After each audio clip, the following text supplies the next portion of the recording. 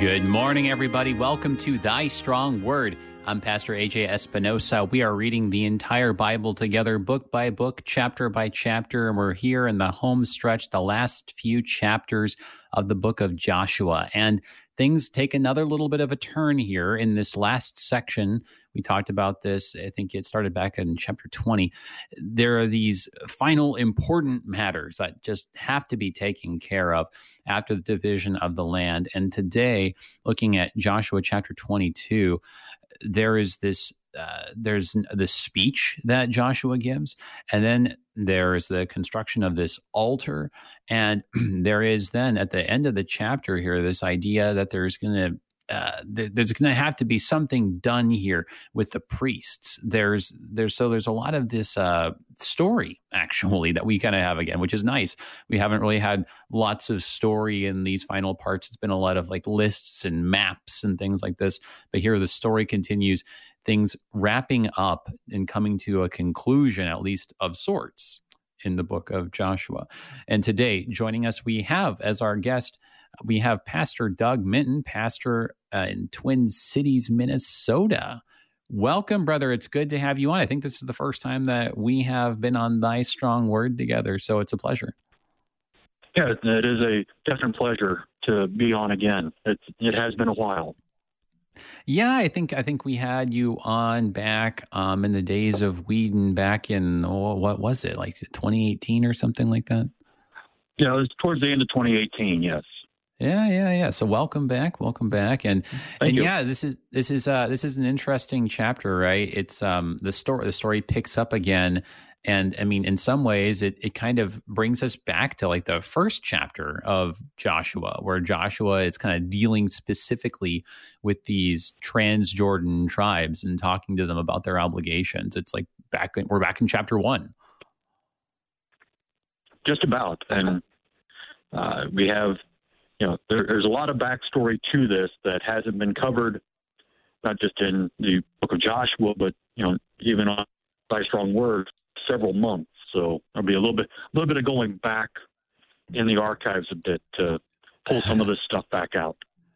Yeah, that's right. That's right. Yeah, all the stuff that we've had in the first 21 chapters, it's all building on this, right? The work is done. They're returning home, and what are they returning home from? Well, all the stuff we've been talking about for the rest of the book. So, yeah. So certainly, we'll be making some references to what we have seen so far. But interesting, just too, though, like how with everything that's going on here, and this idea of this altar that gets constructed, it is kind of pointing ahead, I think, also, because we're going to see in the final chapter, right, there's this covenant renewal. And so there are these priestly activities, these worship activities that are going on at the end of the chapter that seem to be too important to be left out of the book. Right. All right. Well, let's go ahead and turn to the text then. It's a little bit of a longer chapter because, like I was saying in the intro, it's a kind of a couple different parts, couple different things are going on here. So let's get started. And as we do, brother, would you say a prayer for us and for everyone reading along and listening along today? Sure. Let us pray. Lord God, Heavenly Father, we thank you for this day and all its many blessings. And we thank you for giving us your word, even in these portions of your scripture that seem tediously long, but we still see that there is great things to be learned from them. And as we come together today over Joshua 22, we ask you to send your Spirit among us that we may be able to see what it is that you recorded this down for us to learn from it, and that we may find ways that it may be useful in our own lives. We ask all this in your Son, Jesus' name. Amen. Amen. Thank you. All right. Well, let's go ahead and just read the first several verses as we just opened up to the chapter here, figure out what the situation is. So we're looking at Joshua chapter 22 here in the English Standard Version, taking it from the top here in verse 1. At that time, Joshua summoned the Reubenites and the Gadites and the half-tribe of Manasseh, and said to them, "You've kept all that Moses, the servant of the Lord, commanded you. and have not obeyed and have obeyed my voice in all that I have commanded you. You have not forsaken your brothers these many days, down to this day, but have been careful to keep the charge of the Lord your God. And now the Lord your God has given rest to your brothers, as he promised them. Therefore, turn and go to your tents in the land where your possession lies, which Moses, the servant of the Lord, gave you on the other side of the Jordan. Only be very careful to observe the commandment that the law that Moses, the servant of the Lord, commanded you, to love the Lord your God and to walk in all his ways and to keep his commandments and to cling to him and to serve him with all your heart and with all your soul. So Joshua blessed them and sent them away, and they went to their tents. All right. So, yes, we have, like we were saying, the fulfillment, right, of their obligation, which he called upon them to fulfill back in chapter 1. They didn't just stay over there on the Transjordan side. They marched with their brothers to possess the Cisjordan, the west of the Jordan side. So, okay, the thing that's interesting here, right, is you have this this moment where we're back into the story, right? We're not just like kind of listing things or just kind of apportioning things. We're going into the story. There's this powwow, this meeting between these guys, and it's just kind of interesting that like he's sending them home right now, right? Because I mean, it says that there's rest, but I mean they haven't taken possession of everything, right? That's right. And even when we get into the first chapter of the book of Judges, after Joshua has died, it still points out that the actual fulfillment of everything has not happened. But right. They have taken over enough of it to where God has given them rest.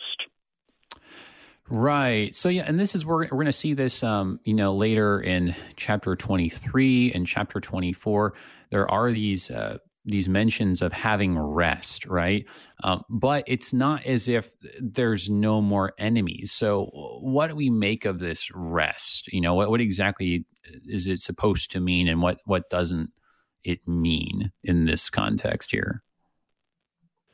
I believe the rest here is that they have now occupied the area of the land that had been promised all the way back to Abraham. And now they at least have the borders secured so that there's no outside incursions coming in. Now they just have to turn to getting rid of the rest of the Canaanite tribes that are inside the land, which then, as I said, doesn't happen in the book of Judges. Even we get into 1 Samuel and David still having to fight to get rid of some of the tribes. Right. Yeah. And we've kind of seen that, when we were going through the list of all the territory, we had, for example, when it was talking about, Dan, it was talking about Ephraim and Manasseh. It was particularly interesting in Ephraim and Manasseh, right? Because, the territory of Joseph, right, was supposed to go all the way out to the sea, right, all the way out to the coast. But, Ephraim, we remember Ephraim and Manasseh went to Joshua and they're like, hey, but those Canaanites down there in the plain, right? They've got the chariots of iron. That's kind of scary. And so Joshua was like, okay, go up into the hill country, then clear the forest, and you can live up in the hills. So, right, like it's like you were saying, they've kind of established themselves, right? And all of the 12 tribes, right? They have a place to call home. They have kind of tentative borders set up, and like you were saying, there's no more like incursions, and they kind of have something. They have their feet in the door, right? But it's not like they've actually achieved the borders. And really, there's actually some. I'm not sure if the Lutheran Study Bible has one of these, but there's some other maps you might be able to find, like just doing a search or something like that. But show at the end of Joshua just really how much still was left over to take possession of. So it's a temporary rest. It's a respite. It's a break, but it's not like Sabbath rest over the whole land yet. That's right. So it is definitely a temporary thing, because you do have, again, I referenced Judges because it follows right after Joshua, that you then start having the incursions in from the other tribes and the other nations around, so that you lose that rest. But right now, the problem is that they began to rest on their laurels and just kind of let things slide for a while from here. Right. Yeah, the incursions are going to pick up, and we've kind of already heard actually about at least one of those when Dan's territory was being narrated. It just kind of it happened so quickly that Dan loses that territory. Like it's this rest we know does not last very long, and so it's even in Joshua that Joshua kind of like goes ahead and says, and this didn't last very long. So it's it's interesting, the word for rest here, right? It's the word that's related to the name Noah, right? It's that idea of, the waters are receding and the ark, comes to rest upon the top of this mountain, right? Of course, that's not a very permanent kind of situation there, that we're all just going to stay on the ark on top of the mountain, right? That's not really a permanent solution there. It's just kind of it's a break. It's a moment where at least we're not floating around on the ocean anymore. Right, and so you again have that picture of, okay, this is kind of a stop, but also then becomes a new starting point. Just like with Noah, the ark resting on the mountain. Okay, it stopped moving. The waters were receding, but it was a new starting point for the human race at that point. And now we have, as they've had all the land allotted out to all the tribes, now we have kind of that momentary rest to stop, and then a new starting point goes on, as now they're no longer sojourners, but now they're actually landowners and trying to figure out how this works as being a real, actual free people, and not the slaves they were in Egypt, and not the wandering around that they've done for the last generation. That's well put, right? It is. It's a turning point. It's a new beginning, right? It's a new set of questions, and a new set of problems, as we're going to see, certainly in Judges. Well, let's go ahead and just read this a little bit more here, and then just kind of stop and look back on, okay, like this situation here with these eastern tribes who have been sent back home to their tents, right? As it's just said in verse 6. So here's verses just 7 to 9 to kind of round this out. Now, to the one half of the tribe of Manasseh, Moses had given a possession in Bashan, but to the other half, Joshua had given a possession beside their brothers in the land west of the Jordan. And when Joshua sent them away to their homes and blessed them, he said to them, "Go back to your tents with much wealth and with very much livestock, with silver, gold, bronze, and iron, and with much clothing. Divide the spoil of your enemies with your brothers."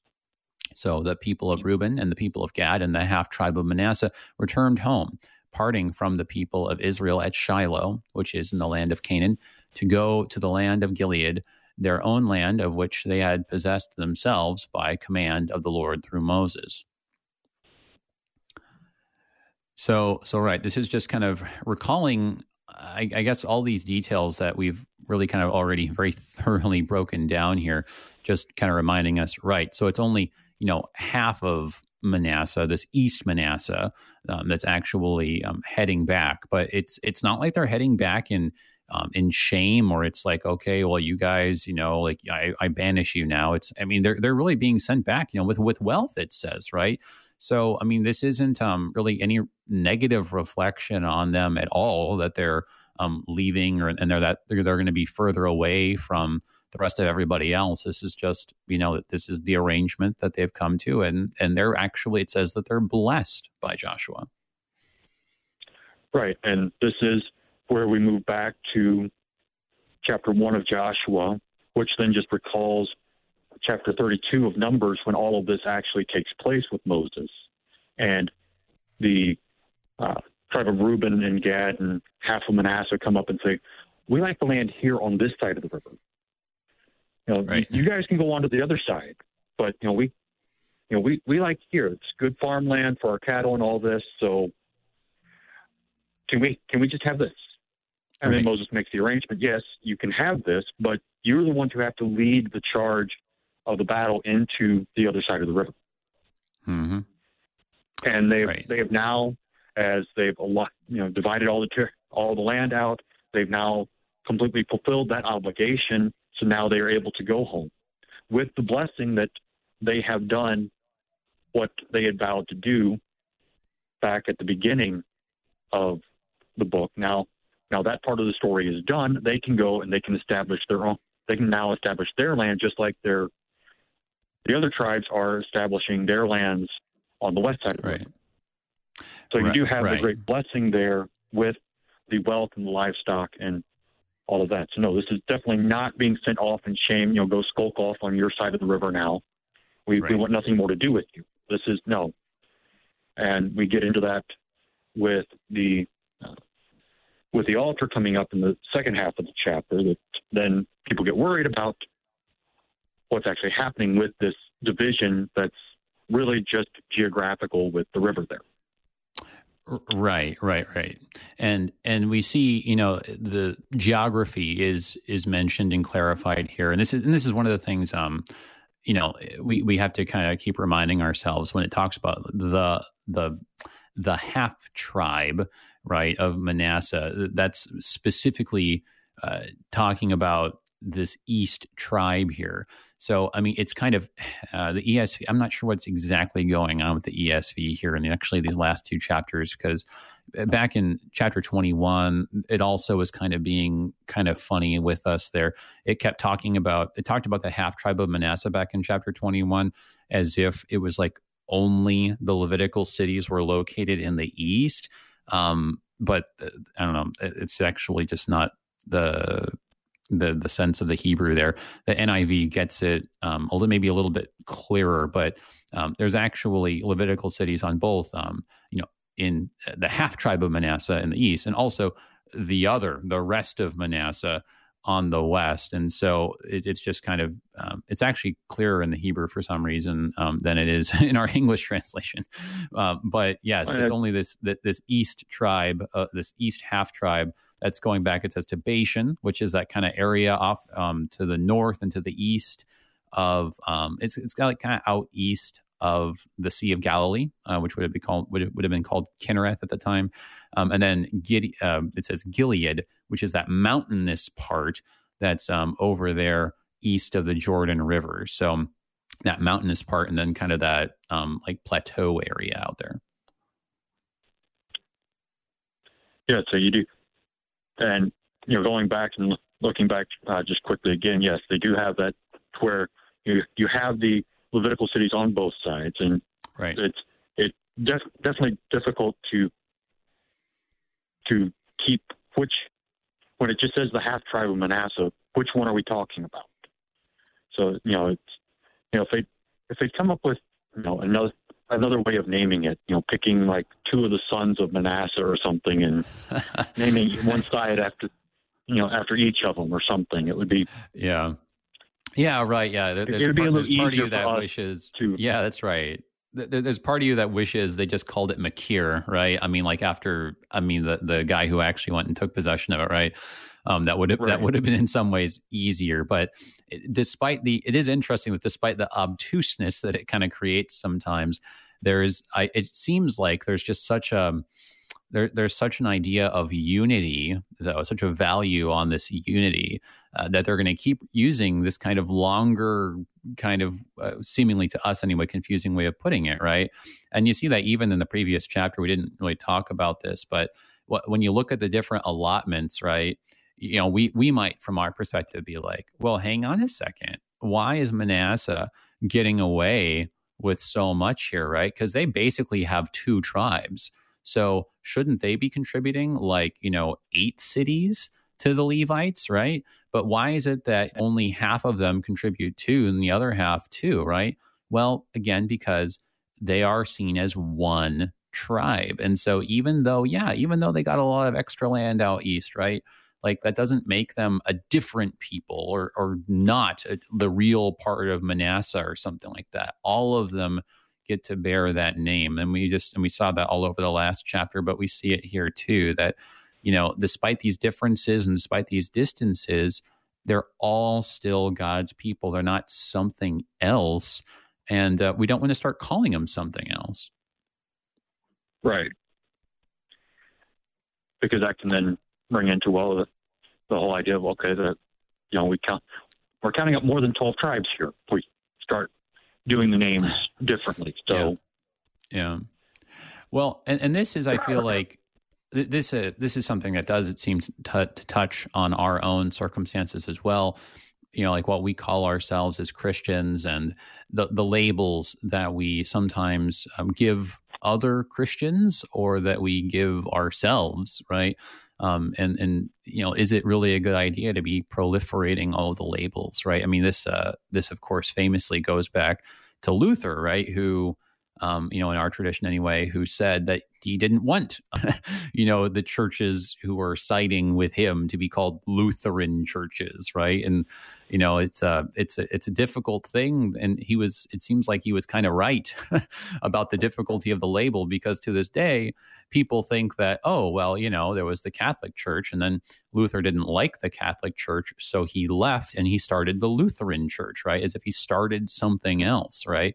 But kind of analogous to the situation here with the half tribe of Manasseh, it's like, no, this wasn't him going and starting something else, right? But rather, it's actually just the other half of the tribe. It's the other half of the church. It's just, it's separated. Right. And, of course, you get the Roman Catholic apologists who then take Luther and say, see, this is why we have such a problem now with all of the proliferation of all the different types of churches out there, is because Luther, instead of seeing it as the reform that he had sought for, saw it as a revolt and a breaking away, which is, and we'll see that again in the last half of this chapter too, is that's exactly what the Western tribes are thinking the Eastern tribes are going to do, is decide to break away, because you have that natural geographic boundary in between. When God is trying to go, especially as with the calling each tribe, each of the half tribes, the half tribe of Manasseh, but trying to remind them, it's all one united people under him. He's the one who called them out. Exactly. So let's go ahead then, actually, on that note, and because we'll have time to keep talking about this idea, because I do think it is just very applicable to us, and even because even beyond denominations, we have special terms and associations and alliances and like-minded people and Facebook groups and all the rest of it, right? So we can maybe touch on some of those things, especially if we have any questions. But let's go ahead and read just a little bit more here, getting us into the second half, the stuff about this altar here of the Eastern tribes, all right? So this is picking it up then at verse 10. And when they came to the region of the Jordan, that is in the land of Canaan, the people of Reuben and the people of Gad and the half tribe of Manasseh built there an altar by the Jordan, an altar of imposing size. And the people of Israel heard it, and all the people of Israel heard it and said, behold, the people of Reuben and the people of Gad and the half tribe of Manasseh had built the altar at the frontier of the land of Canaan, in the region about the Jordan, on the side that belongs to the people of Israel. And when the people of Israel heard it, the whole assembly of the people of Israel gathered at Shiloh to make war against them. Then the people of Israel sent to the people of Reuben and the people of Gad and the half tribe of Manasseh and the land of Gilead, Phinehas, the son of Eleazar the priest, and with him 10 chiefs, one from each of the tribal families of Israel, every one of them the head of a family among the clans of Israel. And they came to the people of Reuben and the people of Gad and the half tribe of Manasseh and the land of Gilead, and they said to them, thus says the whole congregation of the Lord. All right, pause there. We'll actually get to what they say when we get back after the break, but hold on. We're looking at Joshua 22 on the verge of war here on Thy Strong Word. We'll be right back.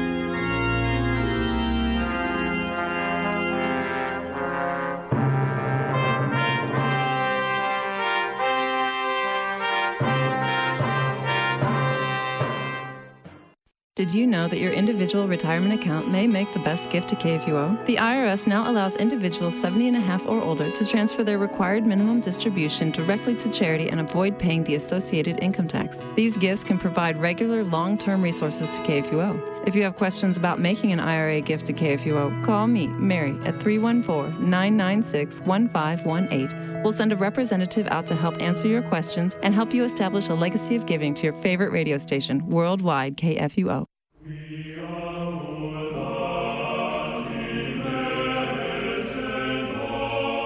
Whether the heart longs for home or hope or peace, music helps the heart pray. Hear such music on the next Sing for Joy. Sundays at noon on KFUO, the messenger of good news.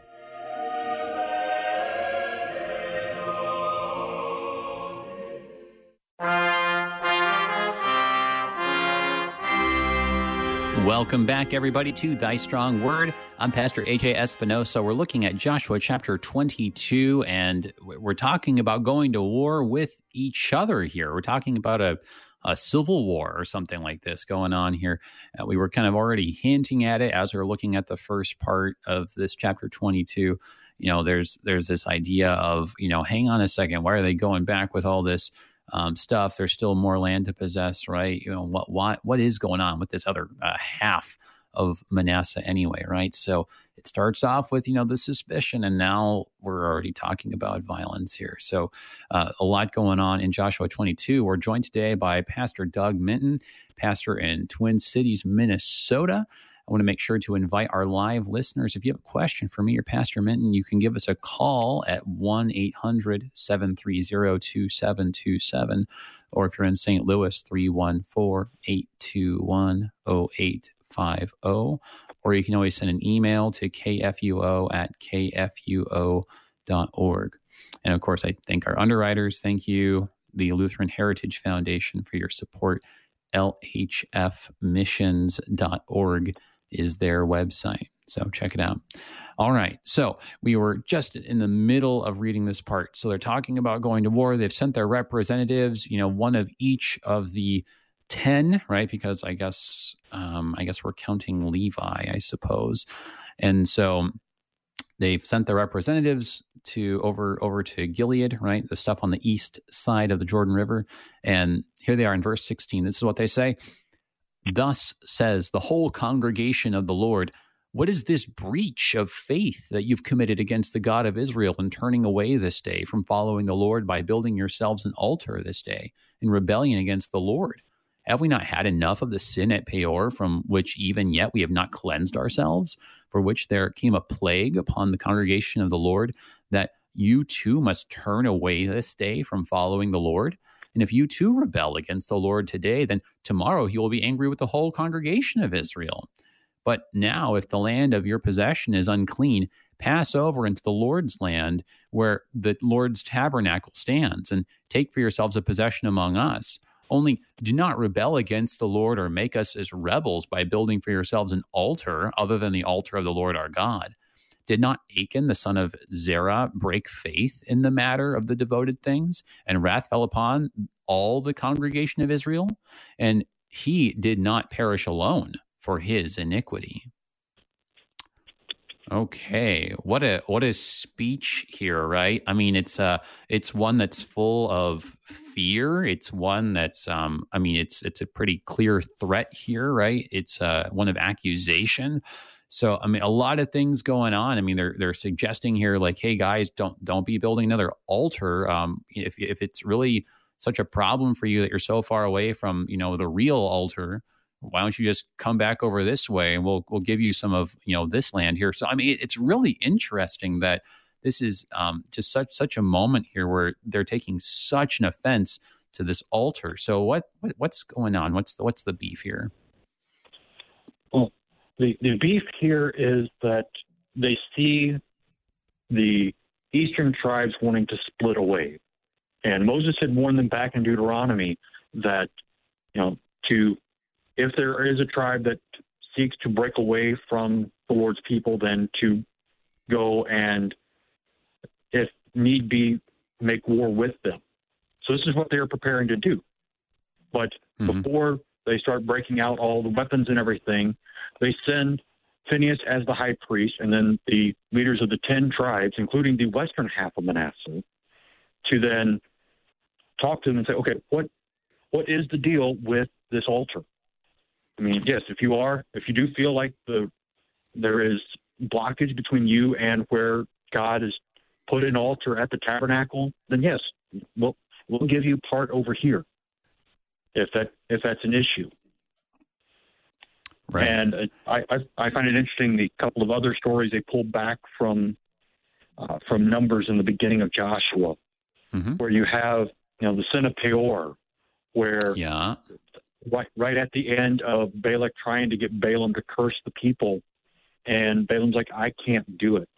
But if you want to make sure that they are cursed, do something with the religion and mix in something. And so he convinced them to go in and to bring about this idea that Baal and God and the Israelite God are the same God and can be worshipped either way. And they said, even now, years and years later, we have still not cleansed ourselves from it, from the plague that was there. Right.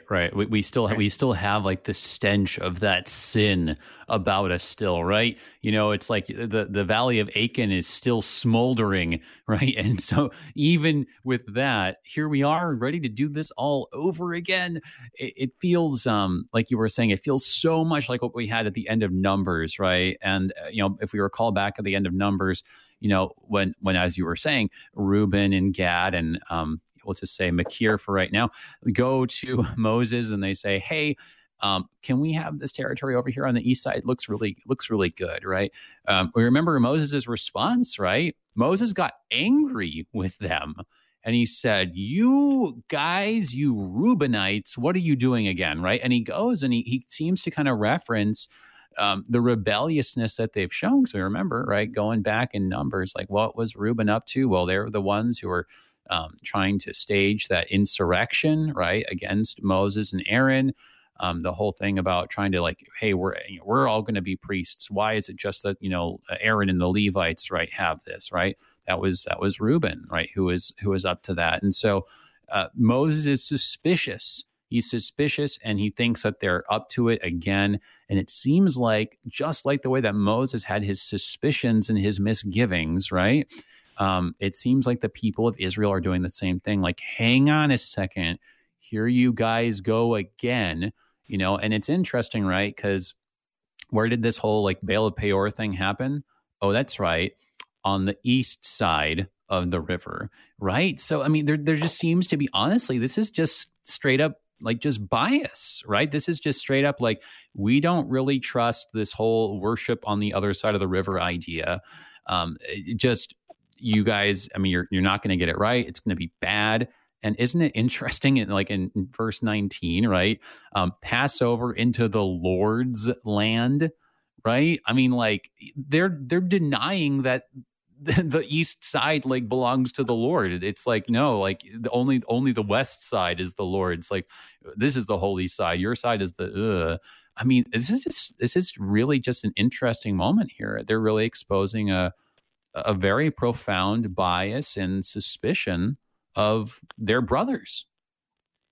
And they are, and it's a deep-seated one too, because even when Moses talks about it, you Reubenites, it's like basically you're acting just like your father. And you go back into Genesis, and Reuben was not exactly the greatest big brother, right? He had his issues, and it just seems like it's just still trickling down one generation to the next, to the next, to the next. And it's like, here we go again. Because yes, the sin of Peor, that was in the southern area of Gilead, which is where their territory is. Right. So it's an honest question. How do we not know you're going back to that way of doing it? You're going back to that falsehood. Yeah. Right. It's not. Go ahead. And yes, the whole come over to the land of the Lord over here on the west side. It's like, well, if you go back and read God's promise to Abraham, he actually gives like everything from the Mediterranean all the way out to the Euphrates. Right. They never get that far out. No. Right. So, that's right. And then you have David in the Psalms saying, the whole earth is the Lord's and everything Right. that's in it. It's like there's not one particular part that's more holy than the other, except for where God has placed his name to dwell, whether in the tabernacle or in the temple. Mm-hmm. Then, okay, you've got a spot that is a bit more holy than the rest of the world. Mm-hmm. Right. Yeah, no, I appreciate the way you're breaking it down, because, yes, I mean, it's not like, they're just, I don't know, like, oh, those Easterners, right? Like, I don't know, the way that maybe like city people, like, and people who are like from the rural parts maybe are just suspicious of each other, right? Like, I mean, it isn't just kind of like that kind of simple thing. Yes, as you're saying, there's history, right? I mean, Moses had reasons, right, to be suspicious, right? They have reasons to be suspicious. The history, the stuff that's actually happened. But as you're saying, I mean, they're taking it too far, though. I mean, we've taken our reasons to, now we are jumping the gun here, right? And we're just assuming that they're ready to do this bad thing, and we're like, here we are with our swords and our spears, and we're ready to go to war already, right? And because we've gone and we've said, oh well, the west side, our side, is the really holy side that belongs to the Lord, not your side, and so there we see the bias comes out. And this is just so striking to me, because this feels a lot like, we were talking about Luther earlier, right? What did he say in the explanation to the 8th commandment, right? He says, that we should put the best construction on everything, right? Explain everything in the kindest way. You don't just assume that you're, especially, I mean, not even just your neighbor, but I mean, really taking it in the stronger sense here. I mean, like your fellow believer. You shouldn't just assume that your fellow believer is sinning here, right? But I mean, that's what they have done. They have already, come to this conclusion, right? Even though there's been no trial or evidence presented, really. Yes, as I said, it's a deep-seated bias that we see here with the 12 tribes. East side, west side, we see sometimes in the church. We see it played out all over the TV right now. Yeah. Because, well, it's an election year. Sure. And, well, we know there are two sides to the election, and neither side Mm-hmm. likes the other one. Mm-hmm. I mean, this is just deep-seated in human nature. Right. That we have these biases. Right. Right, and we're ready. More than that, we're ready to go to war. Right, we're ready to fight. I mean, it's something, right? God has given them. Isn't that something? It's all this talk of God giving them rest. That's what Joshua's been saying, right? Okay, God's given you rest. Go back home. Hey, God's given you all of us rest, right? We can take a few years, off from war, right? Just try to build and settle and plant, right? Try to figure out what normal looks like, as you were saying, as landowners and not as sojourners, right? But here we are. We're already ready for it all over again, and ready to go to war with our own kin, no less. Let's go ahead and read the rest of the story here, because it's really just something how it all works out here. We stopped at verse 20, I think it was, right? Where the last thing they brought up was, hey guys, remember, Baal of Peor, remember Achan, right? And then verse 21. Then the people of Reuben, the people of Gad, and the half tribe of Manasseh said in answer to the heads of the families of Israel, the mighty one, God the Lord, the mighty one, God the Lord, he knows, and let Israel itself know. If it was in rebellion or in breach of faith against the Lord, do not spare us today for building an altar to turn away from the Lord. Or if we did so to offer burnt offerings or grain offerings or peace offerings on it, May the Lord himself take vengeance. No, but we did it from fear that in time to come, your children might say to our children, what have you to do with the Lord, the God of Israel? For the Lord has made the Jordan a boundary between us and you, you people of Reuben and people of Gad. You have no portion in the Lord. So your children might make our children cease to worship the Lord. Therefore we said, let us now build an altar, not for a burnt offering nor for sacrifice, but to be a witness between us and you and between our generations after us, that we do perform the service of the Lord in his presence with our burnt offerings and sacrifices and peace offerings. So your children will not say to our children in time to come, you have no portion in the Lord. Just a little bit more here, verses through verse 29. And we thought, if this should be said to us or to our descendants in time to come, we should say, behold, the copy of the altar of the Lord, which our fathers made, not for burnt offerings nor for sacrifice, but to be a witness between us and you. Far be it from us that we should rebel against the Lord and turn away this day from following the Lord by building an altar for burnt offering, grain offering, or sacrifice, other than the altar of the Lord our God that stands before his tabernacle. All right. So they've explained themselves now, right? They've explained themselves, and it's interesting what's going on here. They're talking about their children, right? Their descendants. They're afraid of what might happen. I mean, and it seems like rightly afraid because, yeah, there are some biases going on here. And over time, what might those biases turn into, right? And so they're clarifying here, hey, look, this altar, we weren't going to try to make this a competing altar, right, with the one that's in the tabernacle. We weren't going to say oh, well, you have the tabernacle, well, we have our own tabernacle, right? As if there's something else. No, they're saying it's not for that. It's just for witness between us and you. What do you make of that idea? This kind of this. It also said this copy idea, this witness idea. Well, first, it's interesting that they make it basically like a copy of the one that goes with the tabernacle. Yeah. And specifically not for sacrifice. Right. Because they built it because of what might happen in the future, which is actually happening now. Right. Because, you have in their speech, if this is a problem, come over to the Lord's side of the river. Yeah. Reuben and Gad and the half of Manasseh on the east side are all thinking, okay, this might become an issue in the future. We need something to say, no, that we are one united people under God, all worshiping the same God. Mm-hmm.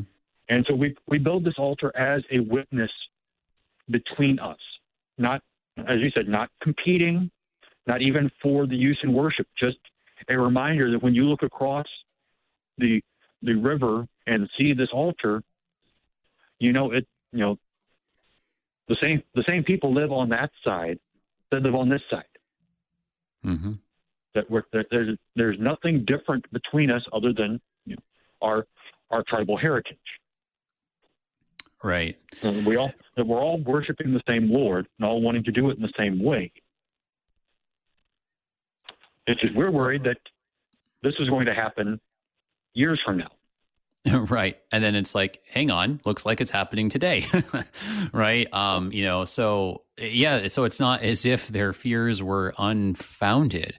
And that's not. And it's really something too, right? Because, here's the Eastern tribes, and they're well, we don't think it's a problem right now, but it could become a problem later, right? Which you think about that kind of perspective, that seems a lot more charitable than the Western tribes' perspective, right? Because the Western tribes aren't looking at this altar being that could become a problem down the road, right? Maybe it's okay right now, but maybe in time they're you know what, let's go ahead and, light it up, right? And that could become a problem down the road. So we should, just talk to them about that and just make sure that we can kind of, head that off, right? Nip that in the bud. No, that they have just gone ahead and said, oh no, like it's time for a war. So, I mean, it really contrasts the two different perspectives and how charitable we're willing to be. And it highlights in the midst of all of this, the importance of location, right? Because it was a big deal that there was this particular altar in this particular tabernacle where God had made himself present, which, as we said, was right now it was in Shiloh and Ephraim, but in time was going to find its way down in Benjamin, right? Like it mattered that this was in that one particular spot. And even though these guys were all the way out in the east, they're saying, hey guys, we were willing to make the distance, make the trek all the way out over to the west side every time we wanted to do these offerings. We were going to do that. We were willing to. This was just a reminder that we're the same, right? So it really is something. It just on both sides, right? Like just, hey, we're all the same, right? But it does matter that there is a particular place, there's a particular way that God has made himself known and made himself especially present. Right. And you see that charitableness on the east side is that, we understand that there will be issues. We understand this may look to be something different, but it's not. I mean, go back to where we just were a few years ago in conquering all of this land that is on your side of the river. We were the ones at the front because that's what Moses made us promise to do. Right. You trusted us to go help you claim your land. Trust us that we're still holding up the same standard for ourselves and our honesty and our nobility, that we're not trying to compete or do something different. Mm-hmm. Right. So here's the tension, right? There's bias, there's assumptions, there's fears, right? There's a lot of things going on here, circling around this idea of presence and location and unity. So now the question is, how is this going to actually all shake out here? What's the solution, right? Like how are these two different perspectives and these two different sets of fears going to be reconciled? So let's go ahead and take a look at the rest of the chapter. And then I think we can kind of get back to that thought we were kind of on earlier, that, this does speak to our contemporary issues, significantly. So, here it is. We left it off at verse 30 here, or 29. So we're picking up at verse 30. When Phinehas, the priest, and the chiefs of the congregation, the heads of the families of Israel who were with him, heard the words that the people of Reuben and the people of Gad and the people of Manasseh spoke, it was good in their eyes. And Phinehas, the son of Eleazar the priest, said to the people of Reuben and the people of Gad and the people of Manasseh, "Today we know the Lord is in our midst, because you have not committed this breach of faith against the Lord. Now you have delivered the people of Israel from the hand of God." Then Phinehas, the son of Eleazar the priest, and the chiefs returned from the people of Reuben and the people of Gad in the land of Gilead to the land of Canaan, to the people of Israel, and brought back word to them. And the report was good in the eyes of the people of Israel. And the people of Israel blessed God and spoke no more of making war against them to destroy the land where the people of Reuben and the people of Gad were settled. The people of Reuben and the people of Gad called the altar Witness, for, they said, it is a witness between us that the Lord is God. So, yes, war averted, crisis averted, right? It's fascinating. We have this very interesting phrase in Hebrew, right? And the report was good in the eyes of the people of Israel. And earlier, right, that it was good in the eyes of Phinehas and the leaders, right? You see this phrase throughout the Old Testament. You see it actually very often with God, that something was bad in his eyes or good in his eyes. It's a Hebrew idiom that means, that God was pleased by it, or in this case, that the people were pleased by it. And it's really something, it's striking to me that, despite these biases, right, that they actually listened to what the other side was saying and changed their minds, right? Like they actually said, okay, well that's really good. Okay. All right. Okay. We can call this off. Right. And just, as you were saying earlier, just, it feels so often today like we're just so polarized that it just doesn't matter what the other side says. I mean, will it ever be good in our eyes? Right. So certainly God was in their midst, not just to clarify things, right, but to make them receptive to hear the words of their brothers. Right, and that polarization is kind of what is going on in even my own life right now. That makes my story a little different from most of the other guests that come on to Thy Strong Word. Is I am a pastor. I am living up in the Twin Cities right now, but not serving a congregation. And so I get to work the secular jobs, 2 of them right now, and fill in on occasion for brother pastors as they need pulpit supply. And that's been a great blessing. But you get that polarization. It's like, okay, well, this guy's a pastor, but he doesn't have a church. Just like now we have an altar, but it's not going to be used for sacrifice. And that, right. It's something that's strange in the eyes of the people. But then once it's understood, that okay, it is good, and okay, we can move on from here without just the knee-jerk reaction. Right.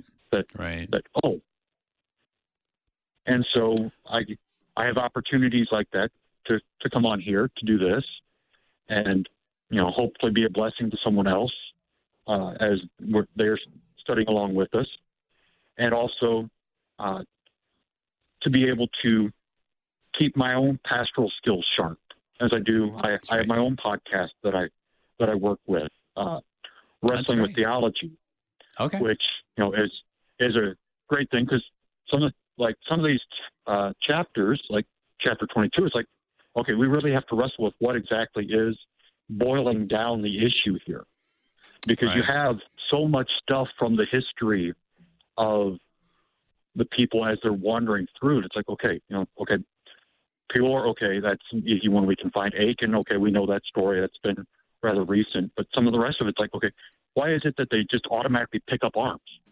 Well, because Moses told them to. And it's just fascinating, all the different things going on in the background that we have to try to figure out how all of this fits in our 21st century mind. That's right. Yes. No, thank you for sharing with us your story. I think it is so applicable to what we have going on. May there not be mistrust among us, even among our own LCMS, right? Just because it's Missouri, right? That doesn't mean we have anything against the coasts, right? Or anything else. Let's be careful of that. God, give us hearts that put the best construction on things. Thank you so much, brother. Until next time. Everybody, that was Pastor Doug Minton of the Twin Cities, Minnesota. I'm Pastor A.J. Espinosa. Until next time, peace. You've been listening to Thy Strong Word, produced by the Lutheran Church Missouri Synod Office of National Mission in cooperation with Worldwide KFUO, the official broadcast ministry of the LCMS. Your support is vital for this program to continue. You can make a gift safe, secure, and easily online at kfuo.org. Thank you for listening and supporting Thy Strong Word.